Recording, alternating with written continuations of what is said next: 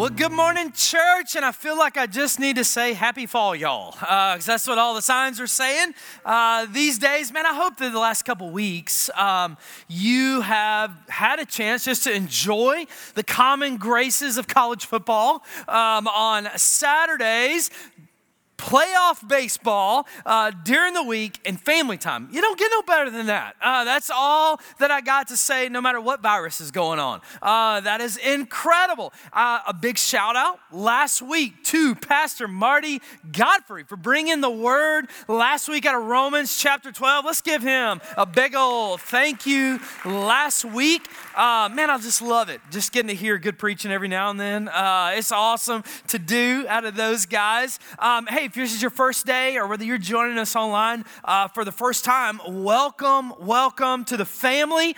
It's a great day to be here because we're starting a new series. Today, it is the start, and nobody likes to be left out of the party. So today is day one of a new series that we're calling Forever Faith. Forever faith, because that's ultimately the goal, right? Is to walk out our faith forever and ever and ever and ever. And what we're going to do, just as a family here, is we're going to walk through this little letter on the back side of the New Testament called 2 Peter. 2 Peter. Now, when I say the word 2 Peter, I can dare say, no matter how long you have been in church, you probably haven't spent significant time in 2 Peter. I don't know really why, other than the fact that we just always skip it. We love some Philippians, maybe spread in a little Galatians every now and then, not to mention Romans, especially for our Reformed friends all over the world. We love Romans, but for some reason we leave this book 2 Peter out. So I thought, hey, I don't like people being left out. Let's look at this book, right?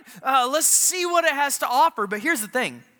2 Peter has been left out a lot of times. In fact, if you look at history, here's a little Bible bingo question for you right here. 2 Peter was one of the last books to be kind of accepted into the canon of Scripture. It took till like mid-300s AD for 2 Peter to finally be stamped as yes, by the Holy Spirit, it is from God. And here's the cool thing. It happened at a place called the Council of Hippo. There's one for you. Probably have never heard of it, but just thought it was good to say. How many times do you get to say it? And I love this book of 2 Peter because here's what it does for us. Even at just a cursory reading, like a fast reading of 2 Peter, you start seeing that 2 Peter is incredibly relevant to where we are right now.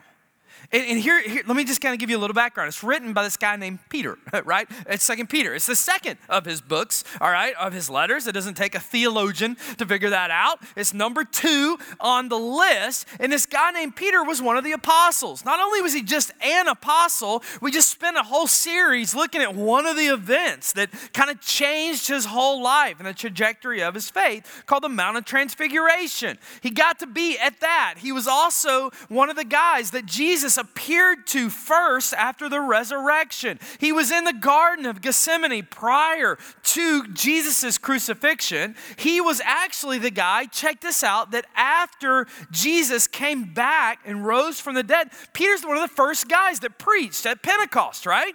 He was the guy that stood up in front of everybody in the power of the Holy Spirit and said, this is who Jesus is. This is the Peter we're talking about. I love him because Peter, not only did he kind of follow the model that a lot of us like to live, but he also had a little bit of mouth on him, right? He had a little bit of an attitude problem sometimes, and that kind of brings him back down to our level sometimes to know that, you know what, that guy every now and then, he kind of said what he thought before he took account at what he was saying. I don't know if you have a problem with that, but I know some people that do have a problem. I'm one of them.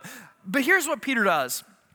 Peter gives us this incredibly great snapshot into what it looks like to live the forever faith. And he can do it, right? Why? He was one of the inner circle 3 disciples that spent the most time with Jesus. He spent the most time walking with Jesus. And here's the incredible cool part about this letter. It's the last letter that he wrote. It's the last one. And so what I want you to feel just as we walk through this little letter to these Christians is I want you to feel as if here's an older guy, here's a guy at the end of his life, and he's looking back, all right? He's looking back at believers. He's looking back at Christians that have been scattered, that are scared, that don't really know how to deal with all of the pressures of life. And he's looking at all of these believers. He's already written 1 Peter and warned them that it's coming. This is a couple years later, probably about 64 AD. Peter knows that he's about to die. He knows that this is the end for him. Jesus has already told him he's going to be martyred for his faith. And Peter is in Rome, and he's looking at everything that's going on in culture, and he's really just going, we got a dumpster fire going on here. I mean, we've got like an incredible, the sky is falling. And let me give you some wisdom. It's hard for us as kind of 2020 Americans to put ourselves in the shoes of biblical people sometime. But I want you to know something about the people that he's writing this to. They're part of the Roman Empire. They're part of the Roman Empire. The Roman Empire at this time is what? It's the most powerful empire that's ever been on the earth. Has the greatest military of anybody that has ever had, has more money than any other empire on this planet, has the strongest kind of road system of anybody ever. And here's the deal, it's imploding at this very moment that he's writing this letter. Catch this, because if this doesn't sound familiar, you don't have the internet, all right? Here's what's happening. They've got these political problems going on, right? I don't know where those come from. They've got these political problems that are going on. This guy named Nero is in control right now, and he's kind of out of control a little bit, but he's the best they got at the moment. And they're like, well, all right, here's Nero, and he's like out of control a little bit. And then not only that, they've got this economic problem that's going on. They don't have a pandemic on their hands, but they just had this fire that literally burned all of Rome. For 6 days, the whole city of Rome burned down, which turned into, catch this, a social problem.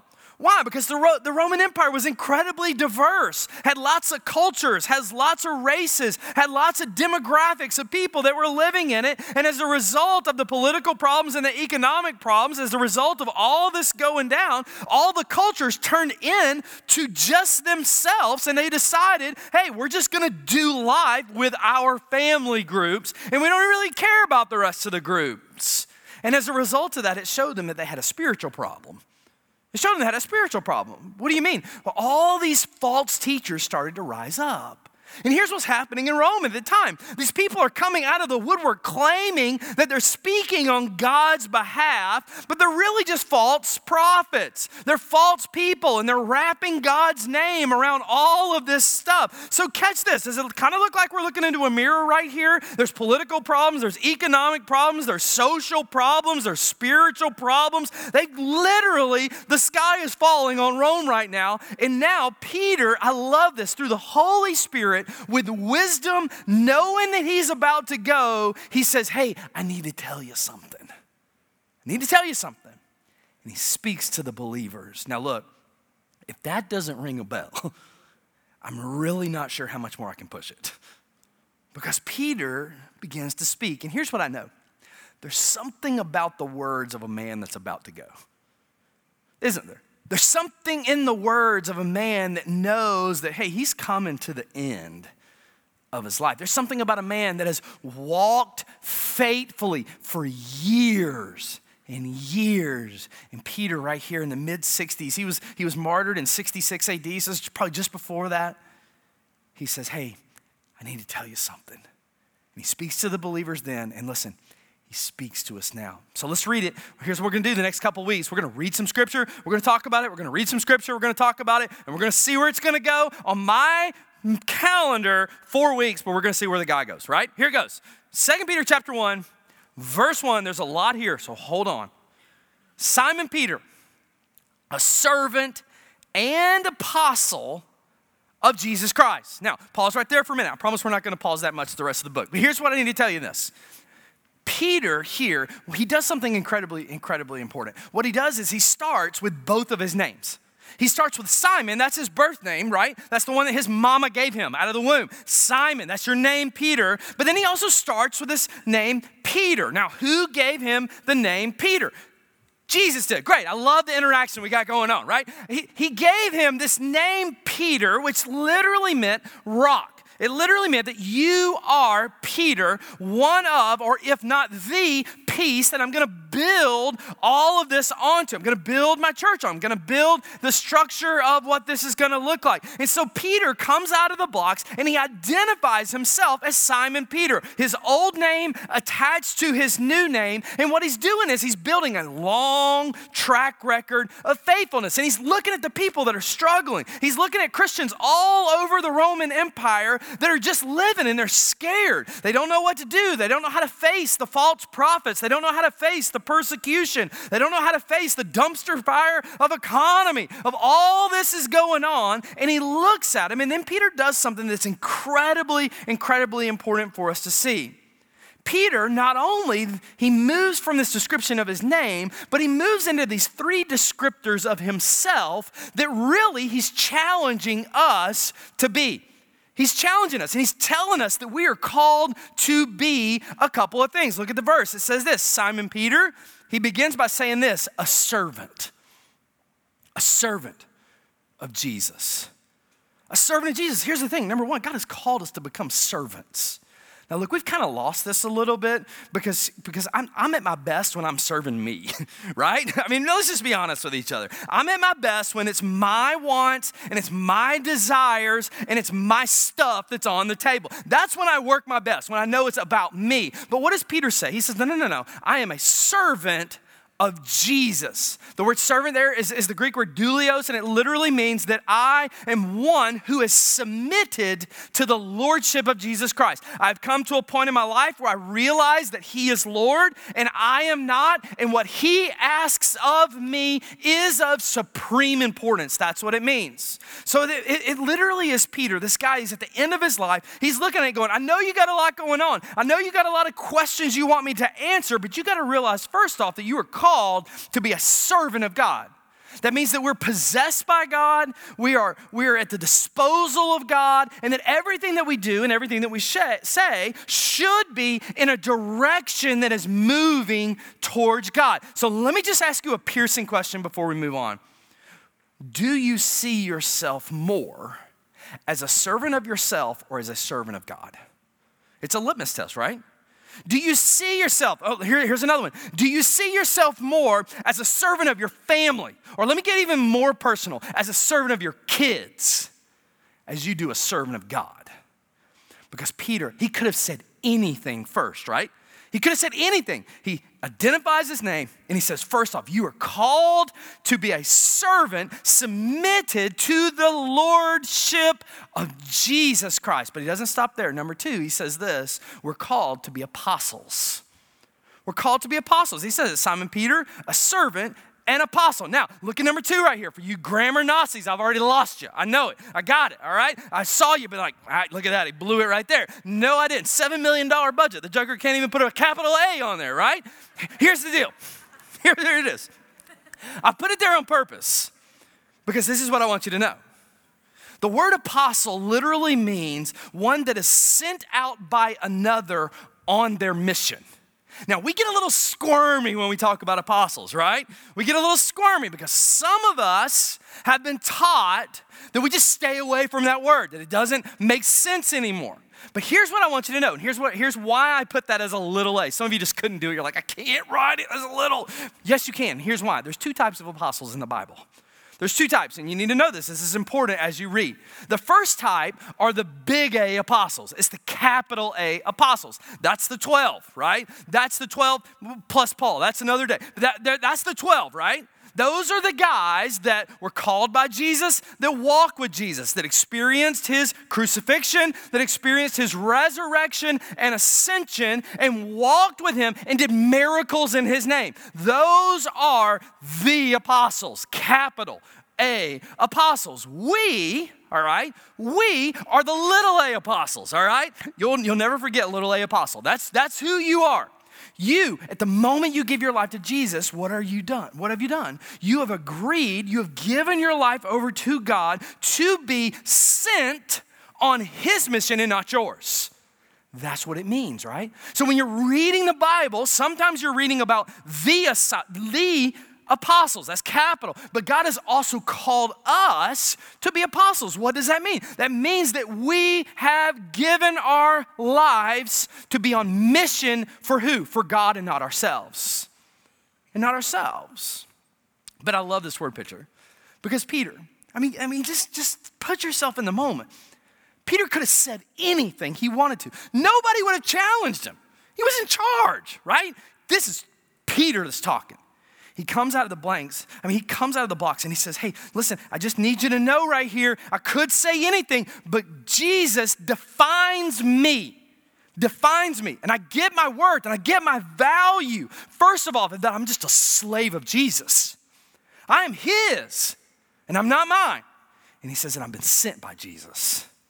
You're feeling the two sides, right? I'm a slave to Jesus and I'm sent to Jesus. I'm a servant of Jesus and I'm sent by Jesus. And look, all week long, this has been heavy on my heart. And this is why, because I just think that some of us need to hear this. Because if we could get ourselves out of the identity of trying to just make something of ourselves or putting ourselves on a pedestal and begin to see that it is God's promise, God's power, and God's calling that we're a slave to and that we've been sent to, a lot of that stuff's not going to matter anymore.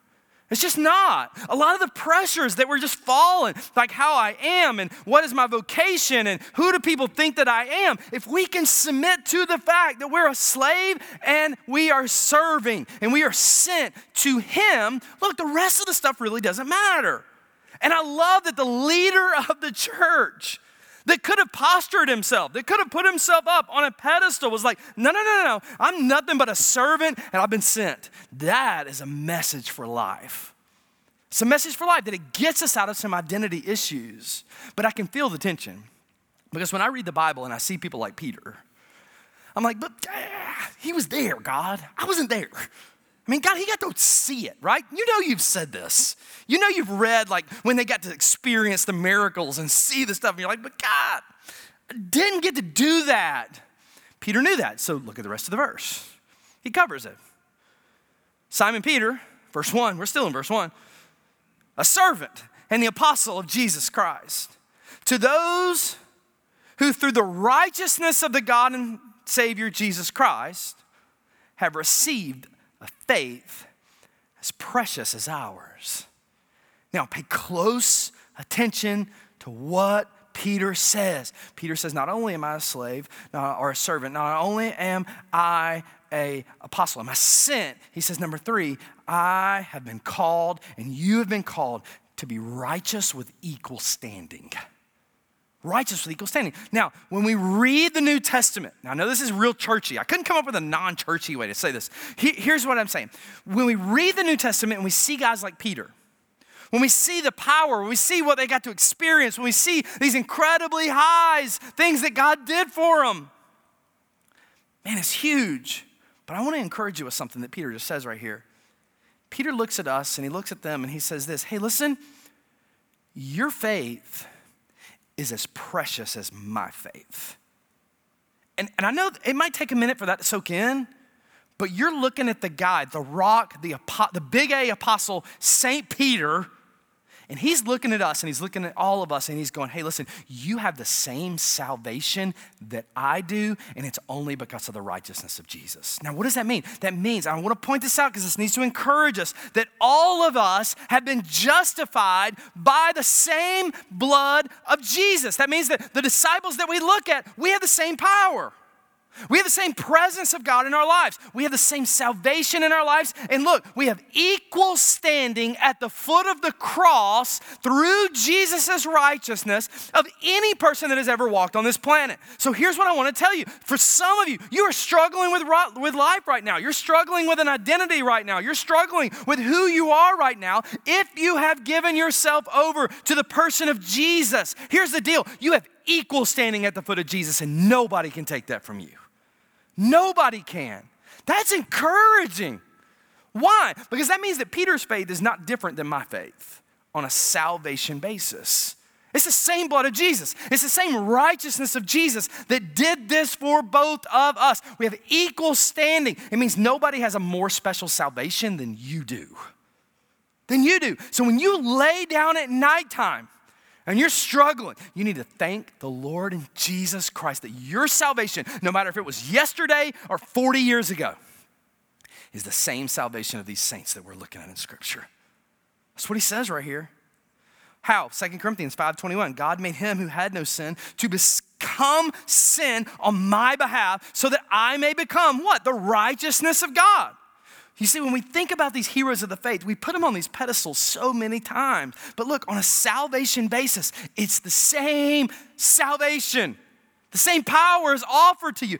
Ephesians 1:18, Paul says it like this, I pray that the eyes of your heart may be enlightened in order that you may know the hope to which he has called you, the riches of his glorious inheritance in his holy people, and his incomparably great power for us who believe.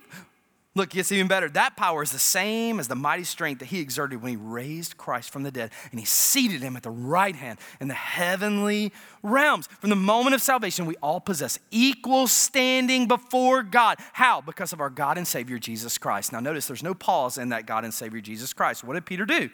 He called Jesus God. This doesn't happen very often in the Bible, but Peter validated. The Jews missed this. That Peter validated that Jesus was in fact God. So what's Peter saying right here? He's saying, hey, look, I know it's hard. I know it's hard. I know situations in life are hard, but you've been called to be a servant. You've been called to be an apostle, and you've been called to level ground at the foot of the cross through the righteousness of Jesus. But here's where we got to look before we go any farther in this book. We have to pause, and I need to ask you this. Have you given your life over to this?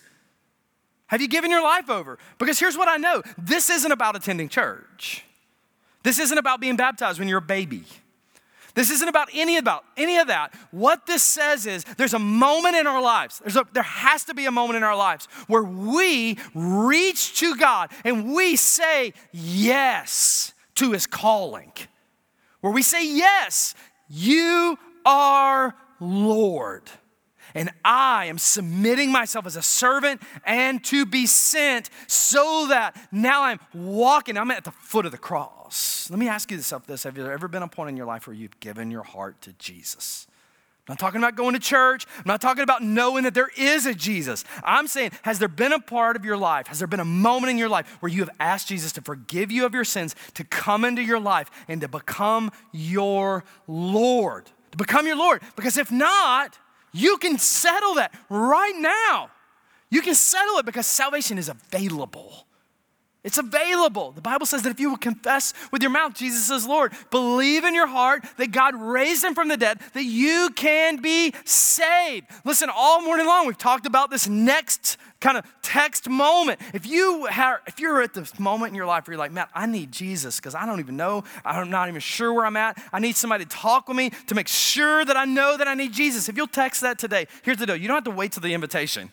You can get on your phone right now. I don't know if you're taking notes or playing Candy Crush. Doesn't matter, all right? You can get on your phone right now. And you can just text that word next and just say, hey, I need Jesus. And can I tell you something? At that very moment, you have equal standing at the cross. Your sins don't matter anymore. They're gone. He's forgiven you. But let's keep going. Look at verse 2, because Jesus speaks to the heart of what he wants for you and what he wants for me. Peter tells us right here what's happening. Look at verse 2. It says this, grace and peace be yours in abundance.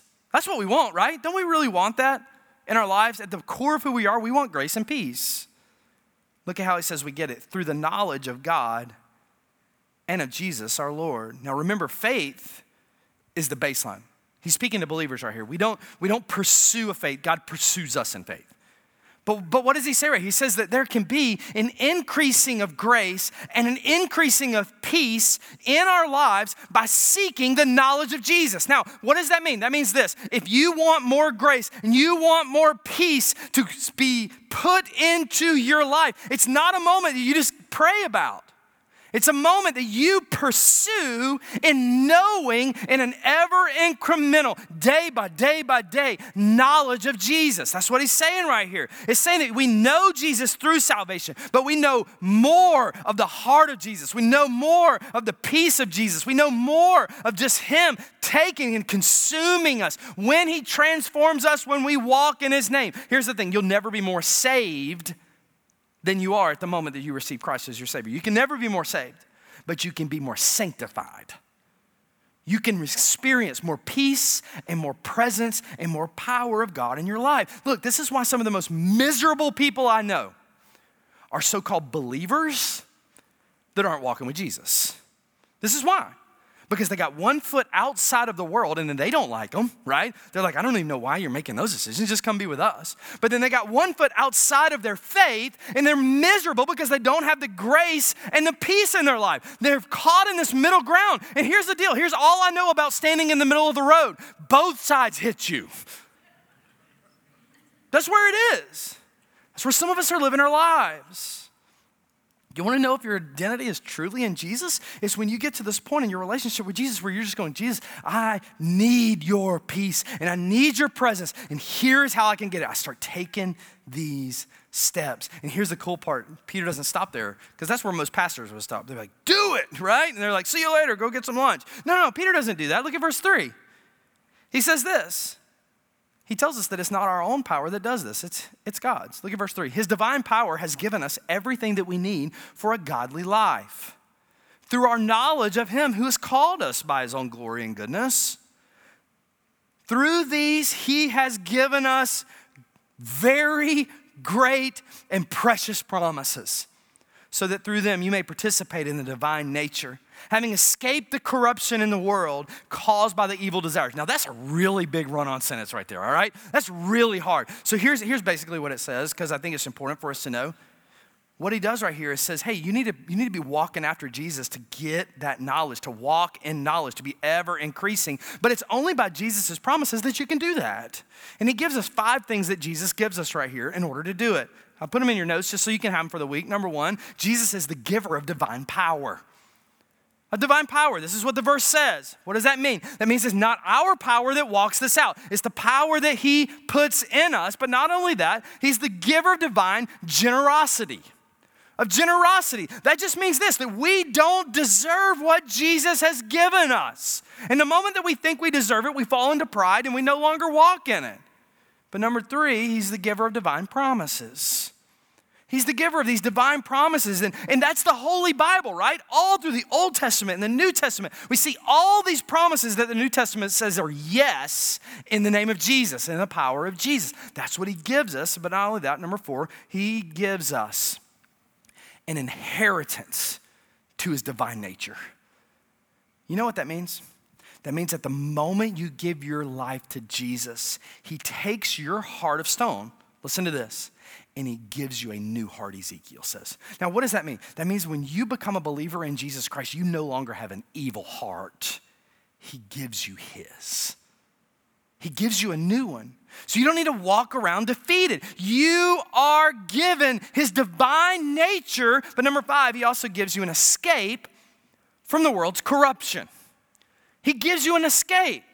Now, what do all these things have in common? They're all gifts from God that Jesus gives us as we're increasing our knowledge, as we're increasing our faith. They all come with faith, but they all continually increase as we walk out our faith, as we walk out our knowledge of who God is. And Peter says it's through these things that grace and peace are incredibly promised to us. So this is what I want you to hear this morning. It's not from the promises of other people that we need to find our strength.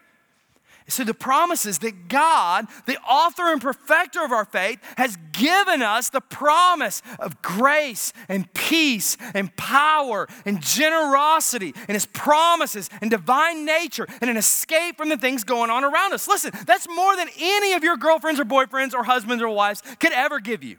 It's more than any new grandbaby can give you. It's any job can give you. These are the promises of God. And here's the incredible part about the promises of God. He fulfills them He fulfills them. You know, I saw a whole lot of promises yesterday watching football on ads, right?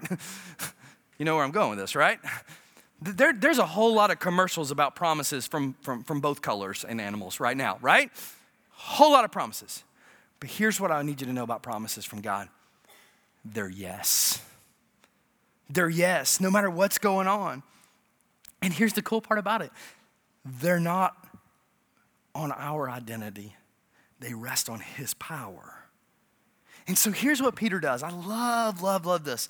Peter takes us and shows us our identity, that we're apostles, that we're servants, and that we're standing equally at the foot of Christ. He shows us that it is only through the power of God that we can walk these things out and that we can have these promises. And then he leaves us with a practical way of how we can invite more grace and peace in our life. Because here's what I know about myself. I love a good list. I love a good list. Don't talk to me in kind of 50,000-foot ethereal views. Give me a list, all right? Give me how I can kind of check this off. Well, that's exactly what Peter does. Peter walks through this Greek Socrates list. It's kind of this literary list. It doesn't matter, but it just kind of builds virtues on top of each other. And what Peter says is, I'm about to give you how you can walk out these promises and have peace. Keep reading. He gives us the tools. Verse 5. For this very reason, he's writing to believers, right? It's the second letter he's written them.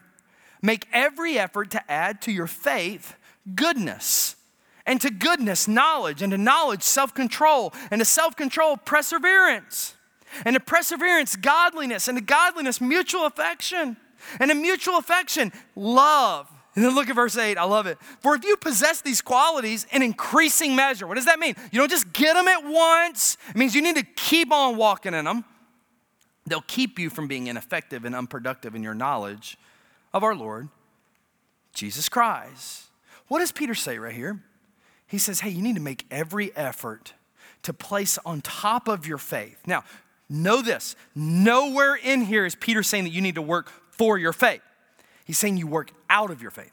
He's saying this, use faith as the foundation and add to faith. And he gives us this list of 7 things. And here's my goal for this week. I want you to get these 7 things on some kind of piece of paper. And I want you to pray 1 per day this week.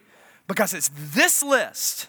Listen to me, it's this list built on top of faith that'll begin you walking in a direction that you're going to begin to see more grace and more peace in your life. That's what Peter's saying. He says, he gives us these 7 things, and let me just give them to you. Number 1, he says that we equip our faith by adding a faith-filled goodness. A faith-filled goodness. Now, what does that mean? A faith-filled goodness is basically the point this. We have been given faith through Jesus, right? It's his righteousness. He's already told us that. But now we begin to point our lives in a morally excellent, virtuous is the word that most writers use, life that reflects who God is. That means this. That means that we don't just claim that we have faith and go live how we want to live. It's exactly what it means. But some of us feel like, hey, as long as I've got my salvation, as long as I got this thing down, I can just kind of do what I want to right now, and then I can call some blessings down from God. He's like, no, doesn't work like that. Maybe, just maybe, there's no grace and peace in your life right now because you're not beginning to walk the goodness of God out in your lives. He starts with goodness, but then he says, add some faith-filled knowledge. Now, these are like stairs. They're adding on top of each other. The foundation is faith, and now we're walking up these. If you want more grace and peace, he's saying this is what you need to do. Add some faith-filled knowledge. And what that means is it's the practical taking what is up here and what is being poured into us and pressing it down through our lives to where we begin to walk it out.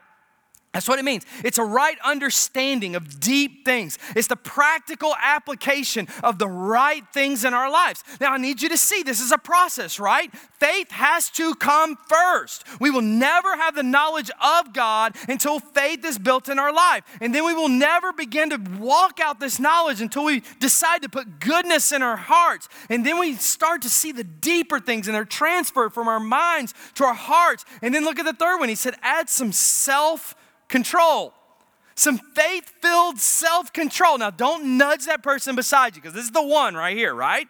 This is the one. What that means is an inner strength to control my desires. Now, that's sticky right there because here's what I hear a lot of times. Well, Matt, you just don't understand who I am. You just don't understand. That's just my nature. We already talked about nature. You just don't understand, man. I'm a number 8 on the Enneagram, and this is just what I do. That's not what he says. He says we need to get to a part in our lives where we begin to be ruled by truth and not emotion. That's the step here. That's the next step of the step, right? He said, hey, put some goodness, that's the moral living. Put some knowledge, that's where you begin to understand the truths of life. And then when you begin to understand the truth, then what happens? Then you receive some self-control. See, some of us start trying to get some self-control before we start getting the truths. God, give me self-control, give me self-control. Maybe he wants to put some truth in you first so you know how to walk it. And then he says this, add to self-control, perseverance. Perseverance, remember, these are a process. You have to walk it out. This word perseverance is this word picture of someone putting a heavy load on their back and walking in a direction towards a goal. That's what it means. Some of your Bibles here, they may even have the word patience, but it's not just an inactive patience, it's an active patience of I'm going to continue no matter what is happening around me to walk in this direction toward a goal. Now, here's the thing. If you don't know the knowledge, if you don't have the faith, you can't have the perseverance to put you on a path to the goal. I hope you're seeing the process here. Every day, I want you to pray one of these this week. And then he says, add some faith-filled godliness. Godliness. And I love this faith-filled godliness because it literally means add some moments or add pieces to your life where you just stand in awe of God. In reverence and obedience. That's what it means. But here's what we do. I want you to leave this on the screen. Many of us, we begin to try to walk in the awe of God before we're persevering, before we have self-control, and before we know what it is that we're trying to walk out in our lives. I hope you're seeing this. You're gifted with salvation. But he's saying if you want more grace and peace, you got to walk a process. You got to move in a direction towards the principles of God. And then he does something that's really cool. He turns outwardly. And he says, add some faith-filled mutual affection. Now, mutual affection, you know this word. It's the Greek word Philadelphia. It's where the city gets its name. And it's just brotherly love. It literally means when we get to this point in our life where we're good, where we're adding this moral goodness and the knowledge of God presses into our heart and we gain self-control over our actions. We start to persevere in the name of Jesus. We add these moments of awe in our lives. And it's at that point we start taking care of the brothers and sisters of Christ. I hope you're seeing this is a process of spiritual walk that Peter's given us. And then lastly, he says, walk out faith-filled love. Faith-filled love. It's the word agape. It means that we begin to not only love the people inside the church, but we love outside the church so that they can see the faith that we have. We can see the faith that we have. Man, I don't know if this excites you a whole lot, but here's what it does for me. It gives me a target. It gives me a target this week. To know that there's this guy, Peter, this founding apostle that walked with Jesus at the end of his life going, hey, I know there's a lot going on. But you have a faith through Jesus and his righteousness. And now that faith is offering you grace and peace. And now what he is asking us to do is just to walk these things in our life. I want you to see all these in one picture. I want you to see how all these go together. And I want you to see how faith is the base. And we add the goodness. And onto goodness, knowledge. And onto knowledge, self-control and perseverance and godliness and mutual affection. And then we begin to love other people. So here's what we need to do in our lives this week. As we think about this list, as we pray through, there's 7 of them, 1 for every day. Kind of cool how that works out. Where is it that I'm stopping? Because here's what I know. When you get through this list, you start experiencing a peace that you have never, ever, ever thought that you could have. This is the peace that Peter had in his life. He knew that he was about to die, but what is he doing? He's turned outwardly and he's loving mutual affection and love towards other people. Even in this moment. Even in the moments of all of this going on in life, what is he doing? He's not spewing nasty political ads. He is talking to the brethren going, hey, I know you're struggling, but you can make it through Jesus and his power. This is the path of spiritual health. This is the assurance and confirmation of who God is in our life. Look, if you're not walking these things out, you need to ask yourself, do you know Jesus? And I'm not being unkind in saying that. I'm just saying, I want to know that I know Jesus. I don't want to pull up to the end of my life and go, man, I just missed it. I want to know. In fact, if you look at the rest of this, look at verse 9. Let's read this over as we close. It says, but whoever does not have them, this is the list we just talked about, is nearsighted. If you've been to the ophthalmologist lately, maybe you heard the word myopic. That's what this is. They are blind. They are forgetting what they have been cleansed from their past sins. You know why we don't walk that list out? Because we forget what God has cleansed us of. Therefore, my brothers and sisters, make every effort to confirm your calling and election. You want to know? Man, confirm what God has done in your life. Confirm what God has done in your life. If there hasn't been large seasons of your life, that this has been part of your life, you need to ask yourself, do I know Jesus? If this doesn't even matter to you this morning, you need to ask yourself, do I know Jesus? Look, for if you do these things, you will never stumble. That doesn't mean you're never gonna trip up. That means that when you do fall, somebody's gonna pick you up. That's what it means. And you will receive, I love this, a rich welcome into the eternal kingdom of our Lord and Savior, Jesus Christ. What does that mean? That means some people are just gonna barely skate by.